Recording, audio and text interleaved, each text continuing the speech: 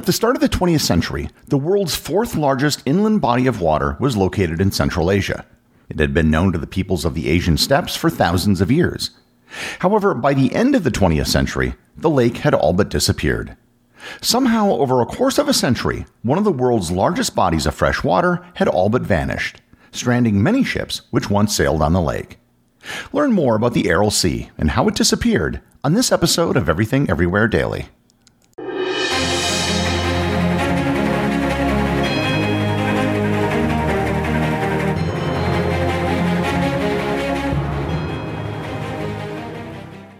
This episode is sponsored by Heaven Hill Bottled and Bond Bourbon. I recently had the chance to try Heaven Hill Bottled and Bond, and I can attest to its exceptional aromas with hints of caramel and vanilla intertwining with its oakiness, which provide a well-rounded flavor profile. Taking a sip is akin to experiencing a piece of bourbon history firsthand. Heaven Hill Distillery may be America's most quintessential bourbon distillery. Established in 1935 after the end of Prohibition, the distillery was established by the Shapiro family and has remained a family-owned distillery to this day. In 1897, Congress passed the Bottled in Bond Act, which set forth strict rules for any bourbon labeled Bottled in Bond. Heaven Hill Bottled in Bond Bourbon goes beyond the stringent requirements of the law by aging its bourbon for 7 years, not 4. The end result is a gold medal-winning bourbon that truly stands out. Available nationally, look for a bottle at your local store. Heaven Hill Bottled in Bond. Heaven Hill reminds you, think wisely, drink wisely. This episode is sponsored by ButcherBox. Summer is right around the corner, and that means cookouts. No matter what your preferred food is for a cookout or a barbecue, ButcherBox can help you make it the best. If you want to serve up some hamburgers, ButcherBox has grass-fed ground beef to make the perfect smash burger. Want to cook up some steaks? Well, ButcherBox has that too, with some of the best cuts of steak such as New York strip, ribeye, and filet mignon.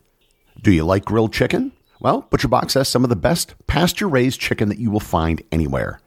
And if you really want to wow people at your next cookout, you can try grilling some of their wild-caught salmon on a cedar plank. Sign up at butcherbox.com/daily and get a special deal. ButcherBox is offering my listeners a free-for-a-year offer plus an additional $20 off. You can choose salmon, chicken breasts, or steak tips free in every order for a year. Sign up today at butcherbox.com/daily and use code DAILY to choose your free-for-a-year offer, plus get $20 off your first order.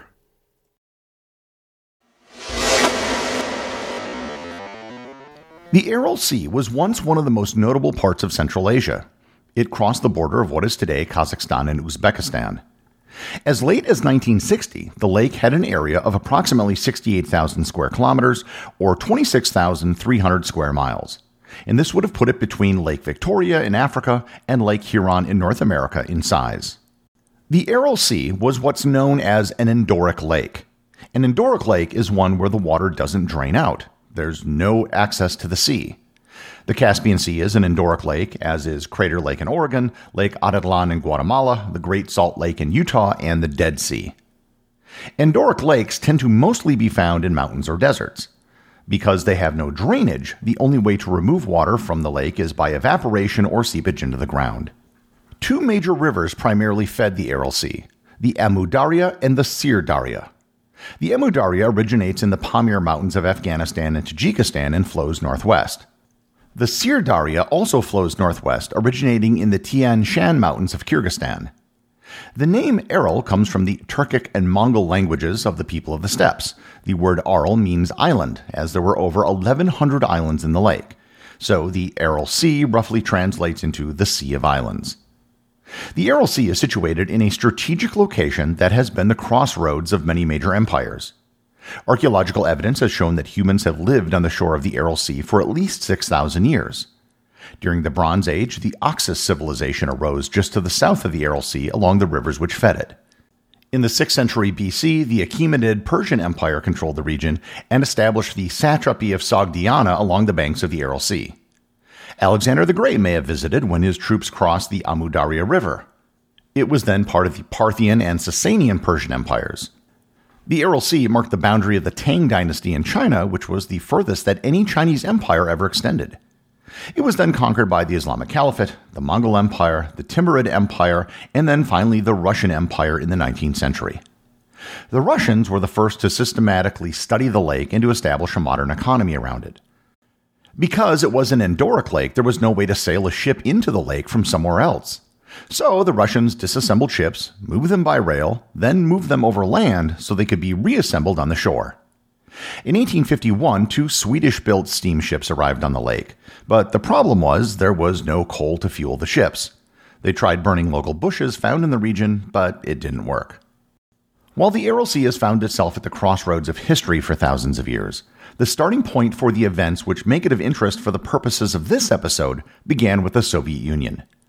The Soviets, having assumed control of the Russian Empire, found themselves with much of Central Asia under its control. In the early 20th century, the economies of this region were still primarily subsistence agriculture. The Soviet economic system was based on a series of 5-year plans. Rather than letting different regions produce that which was most viable, they would just dictate what was to be produced, regardless if it made economic sense. They decided that they were going to modernize the economy in the region by making it a major agricultural producer. The biggest crop they were going to focus on was cotton. Cotton is a very water-intensive plant.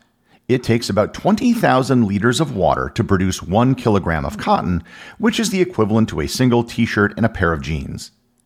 An arid region such as Central Asia is probably not the best place to grow cotton. Beginning in the 1930s, the Soviets began a system of irrigation canals to divert water from the Amu Darya and the Sir Darya rivers. In the 1960s, the adoption of the plan to turn the region into a cotton producer massively increased the amount of irrigation in the region. And I should note this wasn't the first time in history that the rivers were diverted for agricultural purposes. In 1417, the Persian scholar Hafiz-i-Abru wrote of parts of the Aral Sea drying up due to the diversions of water for farming. However, the ability of Persians in the Middle Ages to divert water was vastly different than the industrial techniques of the Soviets. The Soviet irrigation projects were large, but they weren't necessarily very efficient. Most of the water went to waste. The largest irrigation canal in Central Asia, the Karakum Canal, is estimated to lose 30 to 75% of its water due to leakage and evaporation. Almost none of the canals were built with waterproofing or water conservation in mind. The big channels were built to move water and to meet the goals of the 5-year plan, not to actually do so efficiently. By 1960, an estimated 20 to 60 cubic kilometers, or 4.8 to 14.4 cubic miles of water, was being diverted from the Aral Sea.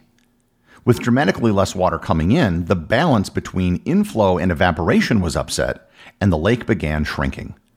Throughout the 1960s, the lake's water level fell an average of 20 centimeters or 8 inches per year. In the 1970s, it accelerated. Water levels dropped by 50 to 60 centimeters or 20 to 24 inches per year. And by the 1980s, it got even worse. Water levels dropped an average of 80 to 90 centimeters or 31 to 35 inches per year. The lake began to disappear. This, however, was not a surprise to anyone. In 1964, a Soviet hydrologist by the name of Alexander Azarin pointed out the fate of the lake if irrigation projects were allowed to continue. He said, quote, "It was part of the 5-year plans approved by the Council of Ministers and the Politburo. No one on a lower level would dare say a word contradicting those plans, even if it was the fate of the Aral Sea." End quote. As the Aral began to disappear, the reaction of the Soviets was mostly to explain it away or justify its disappearance. One Soviet engineer dismissed it by saying that the evaporation of the Aral Sea was inevitable anyhow. Prior to 1960, over 40,000 people worked in the fishing industry on the Aral Sea, producing 1/6 of the total catch of the Soviet Union. That industry was now completely destroyed. By 1987, the Aral had sunk so much that it split into 2 different lakes, the North and South Aral Seas. As the waters receded, the remaining water became more and more salty, rendering it inhospitable for the aquatic life which remained. Moreover, the inefficient farming techniques used resulted in pesticide runoff into what water was left, making it highly polluted as well. By 2007, the Aral Sea had lost 90% of its water, and the remaining 10% was devoid of all life save for salt-tolerant microbes. Former fishing villages were now kilometers away from water and became ship graveyards, with former fishing vessels decaying on their sides. The region of the former coast of the Aral Sea has now become a dark tourist attraction. I should note that the cotton production plan did sort of work, at least briefly. In 1998, Uzbekistan, then known as the Uzbek Soviet Socialist Republic, was the world's largest exporter of cotton.